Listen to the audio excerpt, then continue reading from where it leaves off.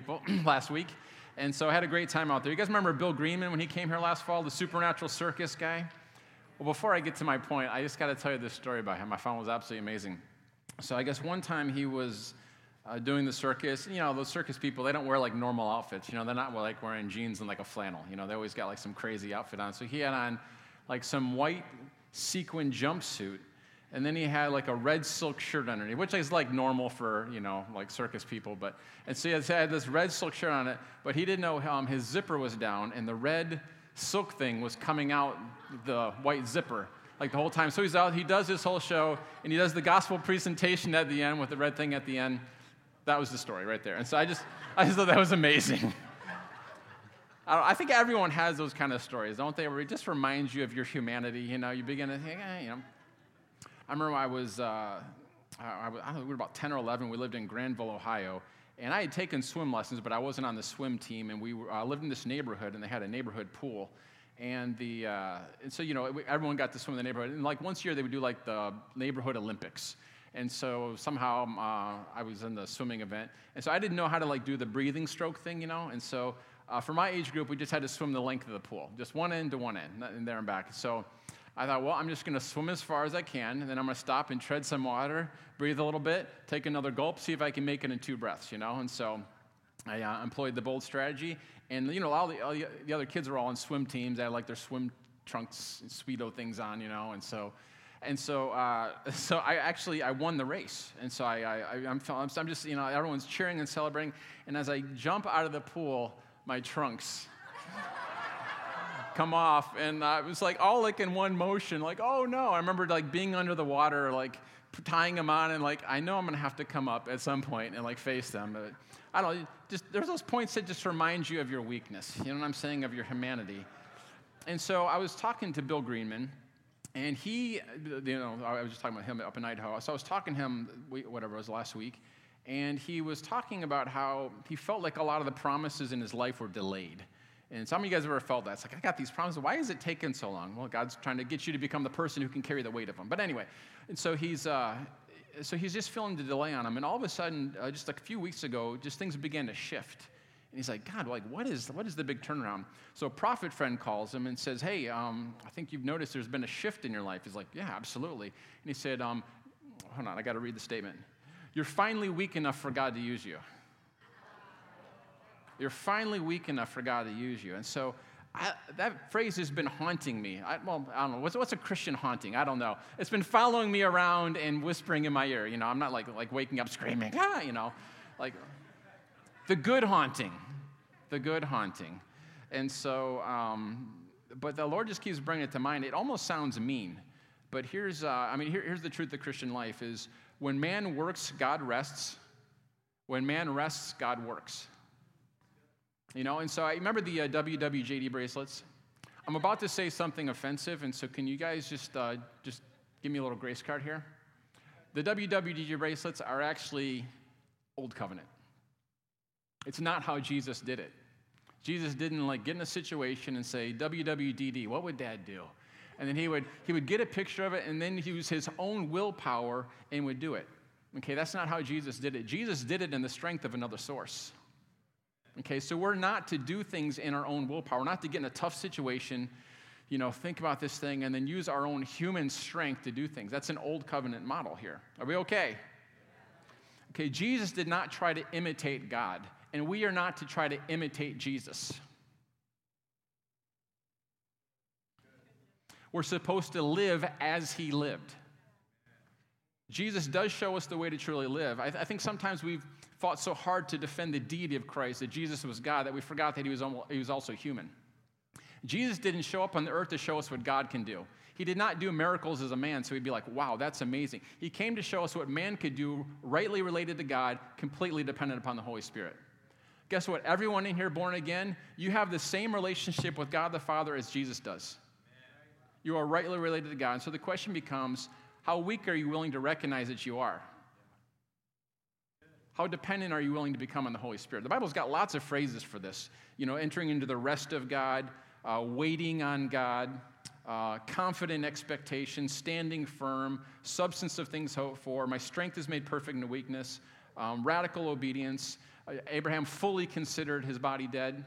I mean, there's just lots of different phrases, but it's all the same picture of, you guys have to understand, Christianity begins with, you can't live this life. You guys understand, it's not like you're born again, and now I get a big do-over. All right, this is good. I got forgiven, and now I'm really going to try hard. That's the old covenant. That's a performance-based Christianity, and you're headed for depression. Jesus did not come to just show us what he could do. He showed us what God could do through him. He was drawing on another source. Listen to John 14:10. Jesus said, he's showing us how he lived. I am in the Father, and the Father is in me. Does this sound familiar to any Christians here, how we're living here? The words that I say to you, I do not speak on my own authority, but the Father who dwells in me does his works. Jesus had the Father dwelling on the inside of him, and that was the source of his power. Look at his words. He's saying, I don't do anything in my own initiative. I mean, it said people marveled at his words. His words came from another source. It wasn't like, boy, this is a really smart rabbi. We should take some notes. They were dumbfounded at his wisdom because it was the wisdom of God who was dwelling in him. Jesus said things like this, I only do what I see the Father doing. I only speak the words the Father is speaking. Not my will, but your will be done. And Jesus was full of the Holy Spirit. Jesus was led by the Spirit. Jesus returned in the power of the Spirit. The Spirit of the Lord is upon me, and the power of the Lord was with him to heal. Jesus rejoiced in the Holy Spirit. I'm in the Father, and the Father is in me. Wow. We could summarize Jesus' life this way. I live, yet not I, but the Father lives in me. How are we supposed to live? I've been crucified with Christ. It is no longer I who live, but Christ who lives in me. The Christian life is the life in the Holy Spirit. Guys, the Holy Spirit is the oxygen of the Christian life. You know what's the saddest thing? Is the Christian life without the Holy Spirit. I remember listen, this is how life was designed to work. When God he gave you life, it says he breathed the breath of life in you. He breathed his Spirit into you. So just like trying to run an oil lamp without oil, it doesn't work, right? Trying to run an electric lamp without electricity, it doesn't work. Why? Because it was designed to work with that power source flowing through it. If you don't have the power source flowing through it, you try to find another use for it. You try to use it like a paperweight or something, I don't know. And so I remember I love watching television growing up. I know some people, like, it's not cool to watch TV. They try to act like, you watch TV, I don't have time for that. I had plenty of time for it as a kid. And, one of the shows I love was Candid Camera. Remember this show? And so Alan Funt, I don't know what it was. I just love that kind of stuff. And so I remember this one episode, there was a car that didn't have an engine in it. So obviously, this show was back in like the 60s or 70s. It was a rerun I was watching. I wasn't alive in the 60s. Yeah, I remember in high school in the 60s. No. And so they had service stations. So when you would pull into the gas station, they would pop the hood, they would check your oil, they'd fill your car up with gas, just like today. No, not quite like today. And so now, like, we don't even want to talk to you, swipe.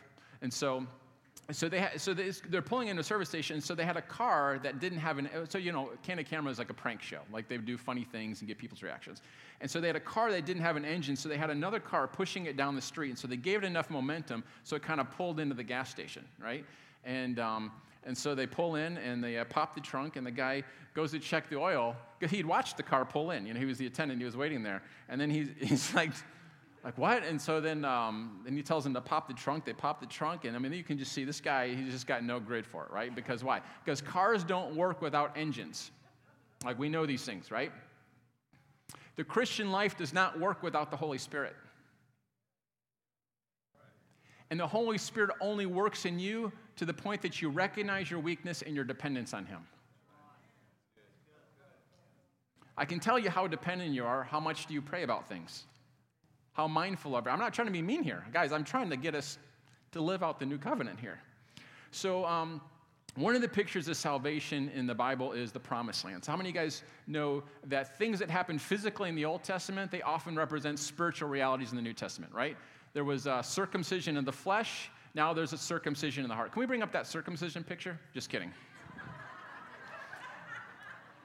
Like they physically had enemies in the Old Testament that they killed. They killed people, and now it says we wrestle not against flesh and blood, but against principalities, powers, rulers and authorities in the spiritual realm. Right now it's a spiritual thing. Here's the thing, guys: if you can hug them, they're not your enemy. I bless you with that. Go in peace. So you see things physically, and so one of the things, they physically entered the promised land. Okay, and so I love the description of it. It says they went in there and they had houses they did not build, vineyards they did not plant, and they reaped crops that they did not plant. Right? I mean, it's just a beautiful picture. So I want you to imagine today, I want you to think about what this upgrade was. They went from 40 years in the desert wearing the same clothes. Like it wasn't like, they were like middle class, and now they're like upper middle class. They were walking around in the desert for 40 years in the same clothes, the same shoes, no food in the fridge, like literally manna from heaven, like every single day, like they're broke. You see what I'm saying? And the next day they walk in, and so imagine today, you're homeless, you're living on the streets, you've had on the same clothes for 40 years, and you go to this new city, and someone says, listen, I've got this house, it's fully furnished. There's a whole new wardrobe in the closet for you. We knew what your size was. The fridge is full. The grass is mowed. Perhaps some of you are like, the grass is mowed? Now it's really speaking to me. With all this rain, I've had to review God's promises that he wouldn't destroy the earth by flood again. I'm like, okay, I remember the covenant, the rainbow covenant, okay? So just imagine that, hey, there's 2 cars in the garage. There's the keys to both, and it's all yours. Okay, I want you to get that picture. They entered into something that they did not work for and did not pay for, but got to enjoy the benefits of. Okay? So that was physically in the Old Testament what they walked into. And now he says that's a picture of the rest that you enter into under the new covenant. You get to enter into something that you did not work for and did not pay for. You are saved, healed, delivered, prospered, and protected. What you said.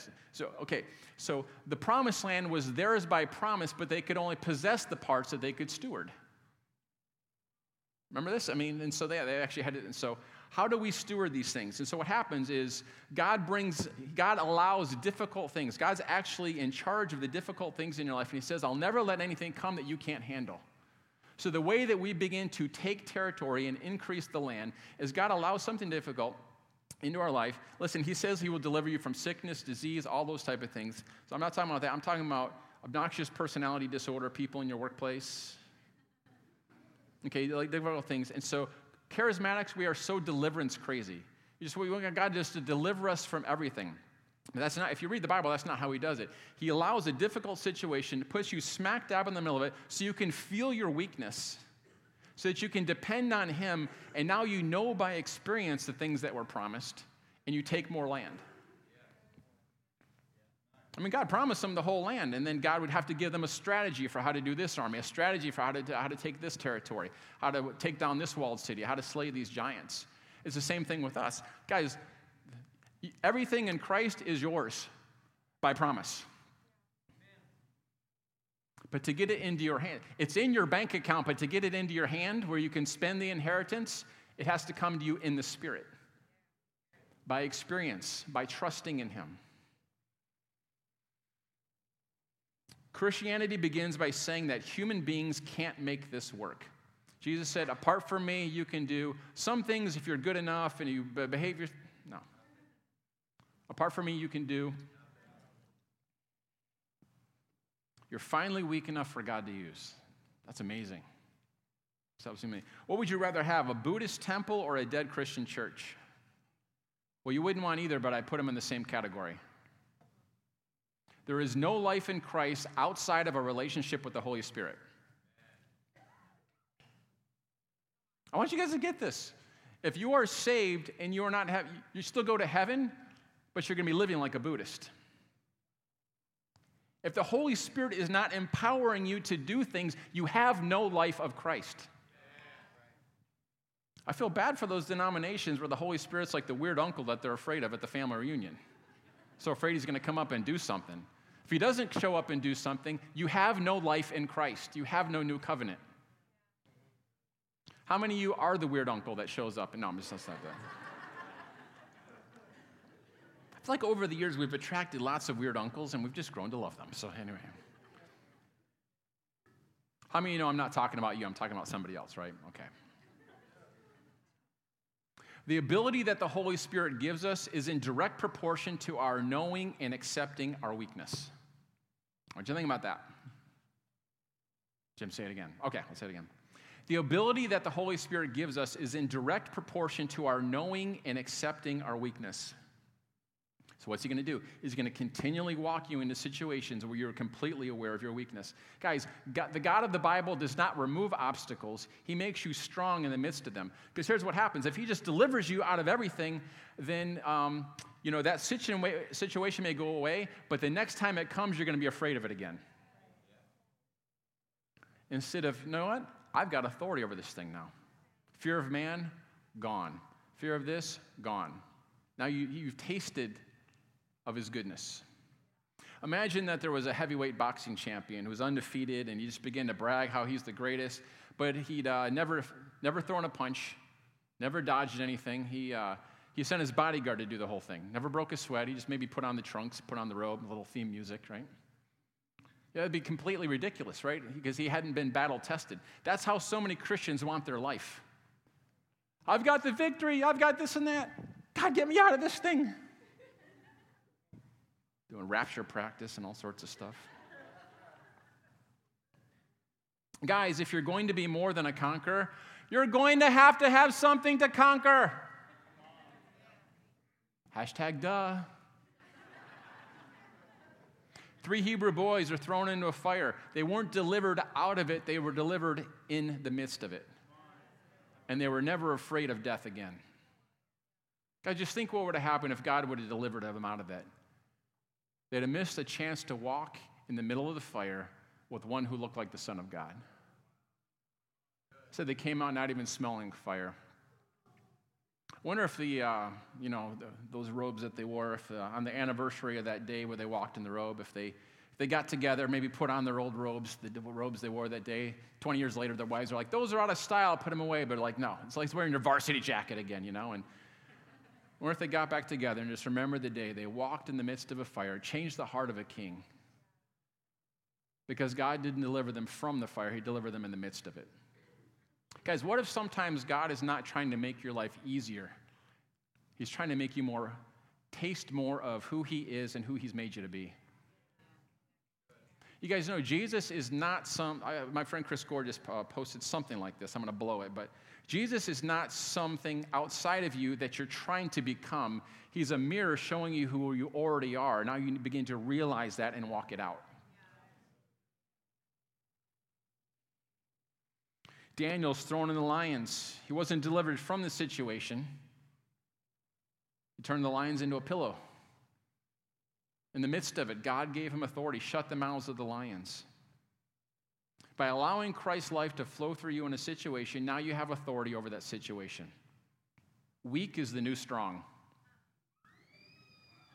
My power is made perfect in, wait for it.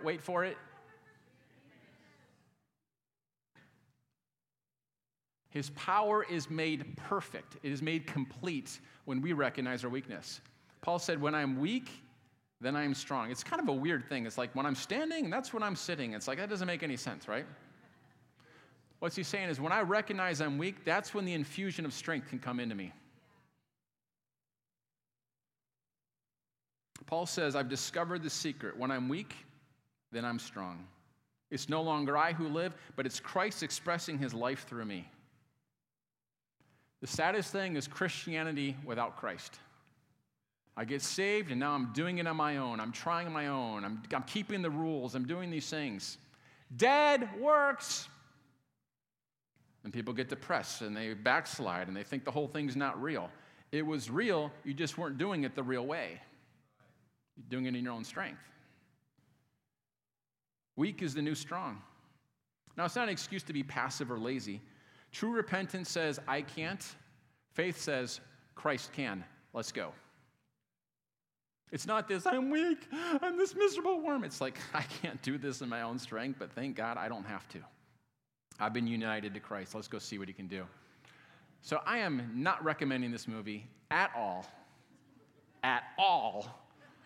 Have you ever gone back and watched a movie you watched it 10, 15 years ago, and you're like, oh my gosh, that was horrible.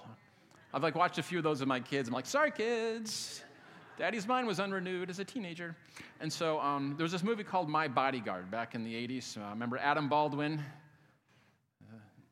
Matt Dillon. Some of you are like, who's that? Okay, yeah. Anyway, Adam Baldwin's niece married Justin Bieber. Maybe that'll help you. All right. So here the story is this guy's getting bullied, and he decides to hire his bodyguard to go and to come to school with him. And so now the bodyguard takes care of the bully, right? So I want you to recognize that's actually a pretty good way to handle temptation. Remember, God is going to consistently walk you into situations where you are not prepared to handle in your own strength. Okay, and so I just had one of these this week. I had someone write me the opposite of a love note.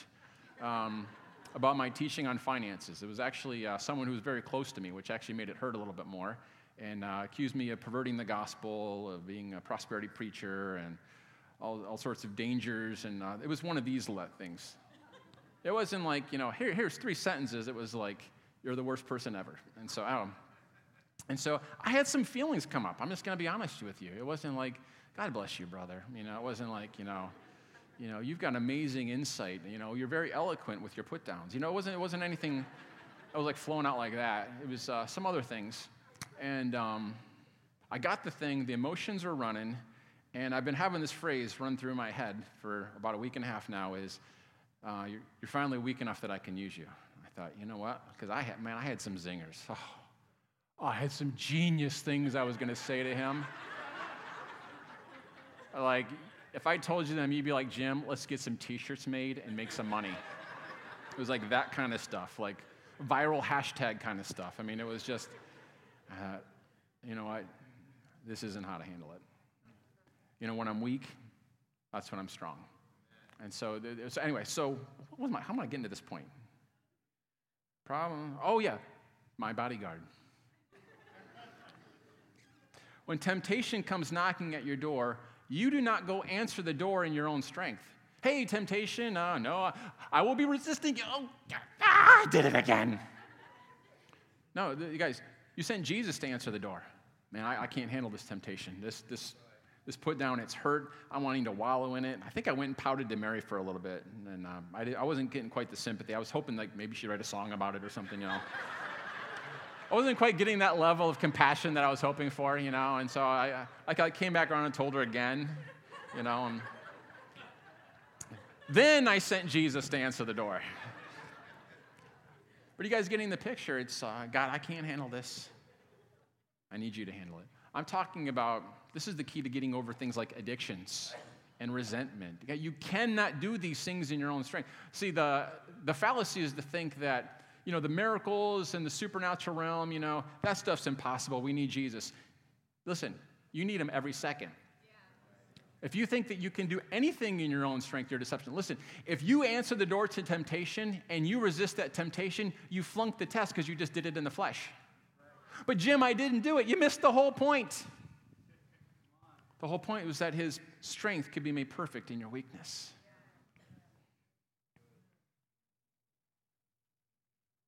If you fast for 40 days, you'll have more of the power of God. You can't bribe God any more than you can make the wind blow. You can put up the sail to catch the wind. Grace is opposed to earning, it's not opposed to effort. Okay? And so fasting has a way of narrowing the focus, but fasting changes you, it doesn't change God. I know so many people that are praying the price and fasting the price and showing God how hungry they are. Guys, he already paid the price. Remember, new house, new cars, mowed lawn, full fridge. I didn't pay for this. How do I step into it? I recognize I can't do this in my own strength. Thank you, Jesus. 2 more pictures and then a closing picture. All right. Oh my goodness, happy Father's Day to you. So I had this dream. I know usually when a preacher's up here saying I had this dream, it's usually my wife. And so, but this time I had a dream. And in this dream I had giant pecs. No, I didn't actually. That was Mary's dream, but anyway. And she recognized that in her husband's weakness, that he was strong. Anyway, that's not what I have written down here. So in this dream, it was a pretty cool dream. It was almost like had that like the hordes of hell kind of feel from like Lord of the Rings. It was like one of those type of things, except it was kind of like darker with like the fiery light of the lava kind of thing. So me and Zion, we're all lined up for battle. And so we're kind of in like this cavernous, hell-looking place. And on the opposite side were the hordes of hell. And so it was a lot of like those big demonic-looking characters from like Lords of the Ring, just like this horrible people. And they were banging their shields together and their swords together. And it was just making this horrific, intimidating noise. And that's what they were trying to do. And they're snarling at us and just bang, bang in unison. They were getting ready to attack us. And I felt like the Lord spoke some instructions to me. And I turned around and I said, don't worry, everybody. Let's just stand. And when I said that, they came charging at us, and we just stood there in confidence. And right before they got to us, the earth swallowed up and swallowed all of them. Isn't that an interesting picture? Because that's actually right out of Ephesians 6.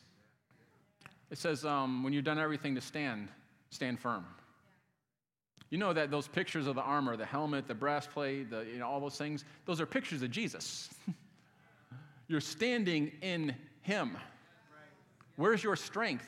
When I recognize I can't do this, but I'm covered in him. I can stand against this thing. And if you're waiting to feel strong, you're going to be waiting a very long time. You will always feel your weakness. You're never going to be like, dun, da, da, da. Remember Popeye would do the thing, and you're never going to feel those Popeye moments. If you do, it's just emotions. Enjoy them while they last. They'll go away in about 5 minutes. Okay, so do you remember that story in the Old Testament? Elisha, he's this prophet, and he gets some instructions to this widow. There's a famine in the land. He's like, here's what I want you to do. I want you to go and get as many empty containers as you can, and she only had like one little thing of oil left. And he said, I want you to go, and it was funny because she did what he said, but then it says she went into the room and shut the door. How many of you have been a little bit embarrassed sometimes when God tells you to do something weird? Okay, just me. All right. So I just love that part because it's so real, It's like, it's goofy. I got this little jar of oil. He says, go get all these empty jars and take this one little jar and go fill up all those empty jars. Bad plan. God, this is a terrible strategy, God. This doesn't make any sense.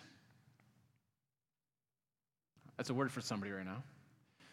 And so she's like, okay, I'll do it, but I'm a little bit embarrassed. But it still works, so thank you, Jesus. And so she gets her little jar of oil, and she begins to pour it into these empty vessels that she'd went in, empty jars that she'd borrowed from all of her neighbors, and fills up to the top. Goes to the next one. Fill, till she fills up all the jars. And as she comes to the last empty jar, then her jar emptied out. As long as there was something empty, the oil could fill it. When there stopped being something empty, the oil stopped flowing.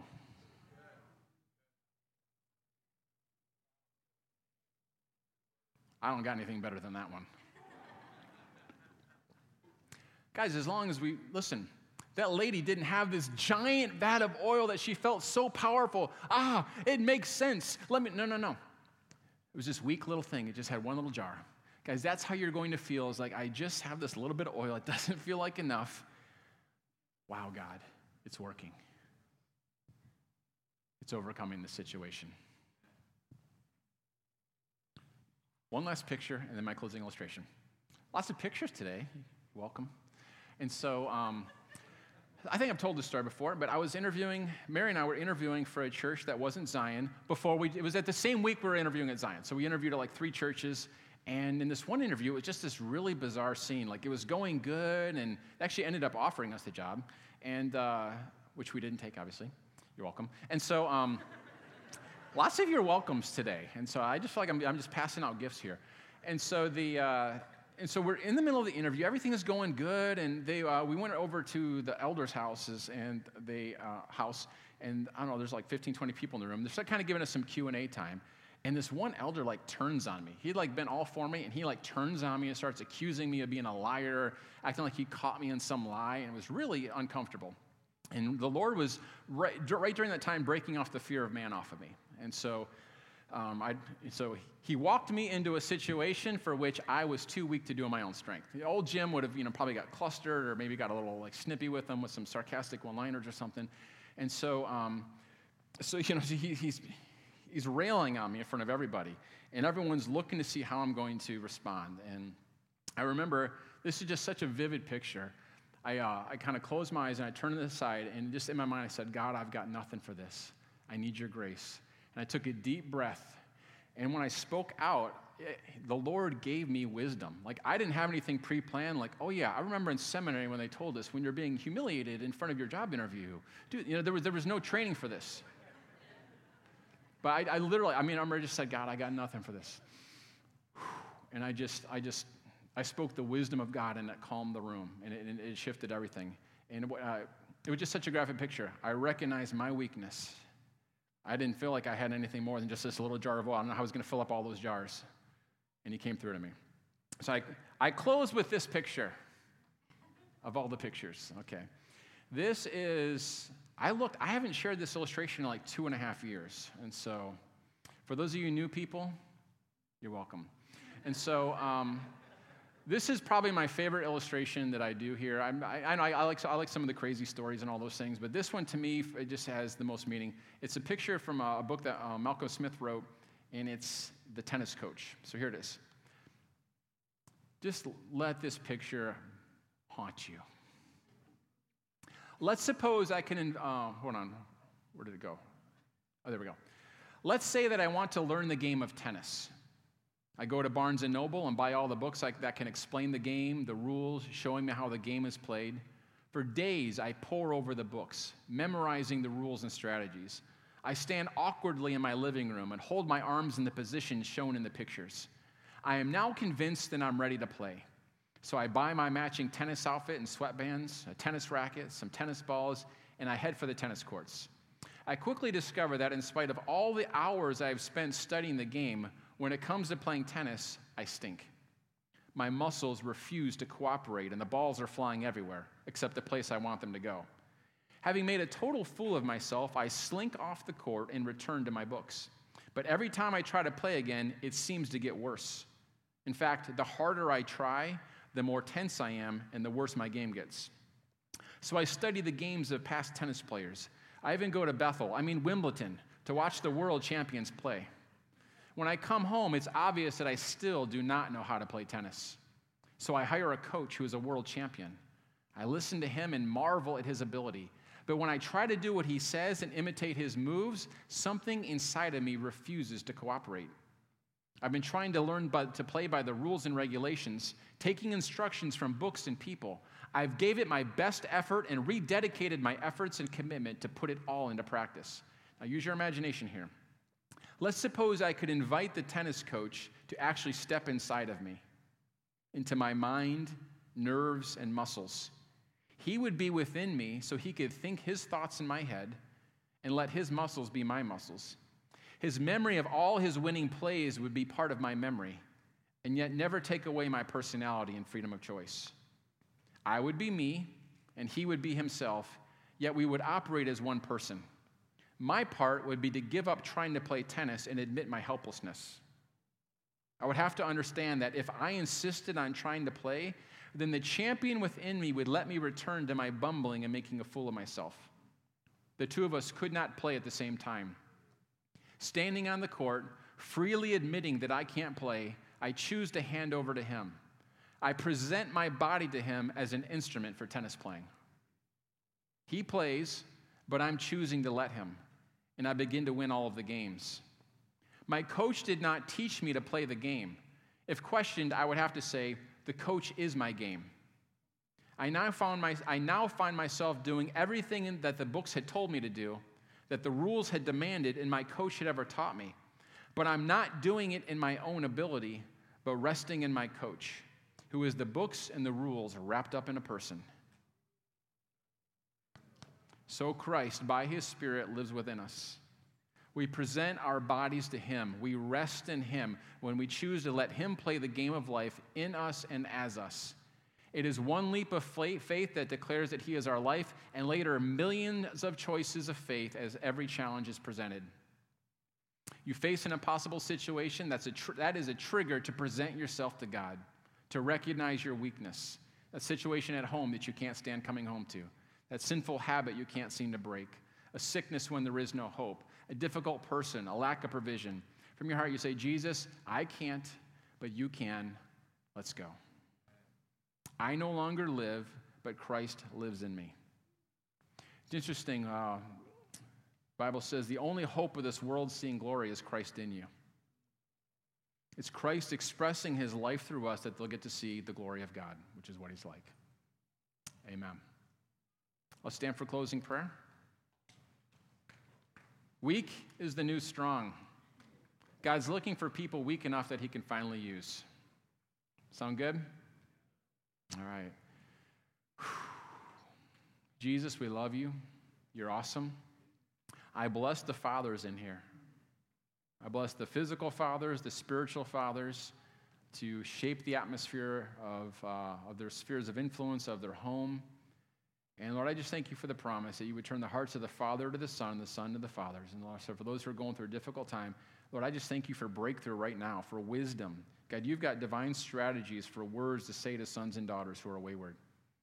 And even prayers, and sometimes when we withhold those words and we just pray behind their backs. So Lord, I bless the fathers and mothers in here to run, to be champions, but to do it in your strength, not ours. And so, God, we just come to you. You know, I just feel like just between you and God, you need to just recognize your weakness and maybe even repent to some pride where it's like, man, I don't know about you guys. I've had to recognize this last week and a half, I've done a lot of things in my own strength. I'm like, God, I'm sorry. So just between you and God, just take a few moments and just talk to him about it.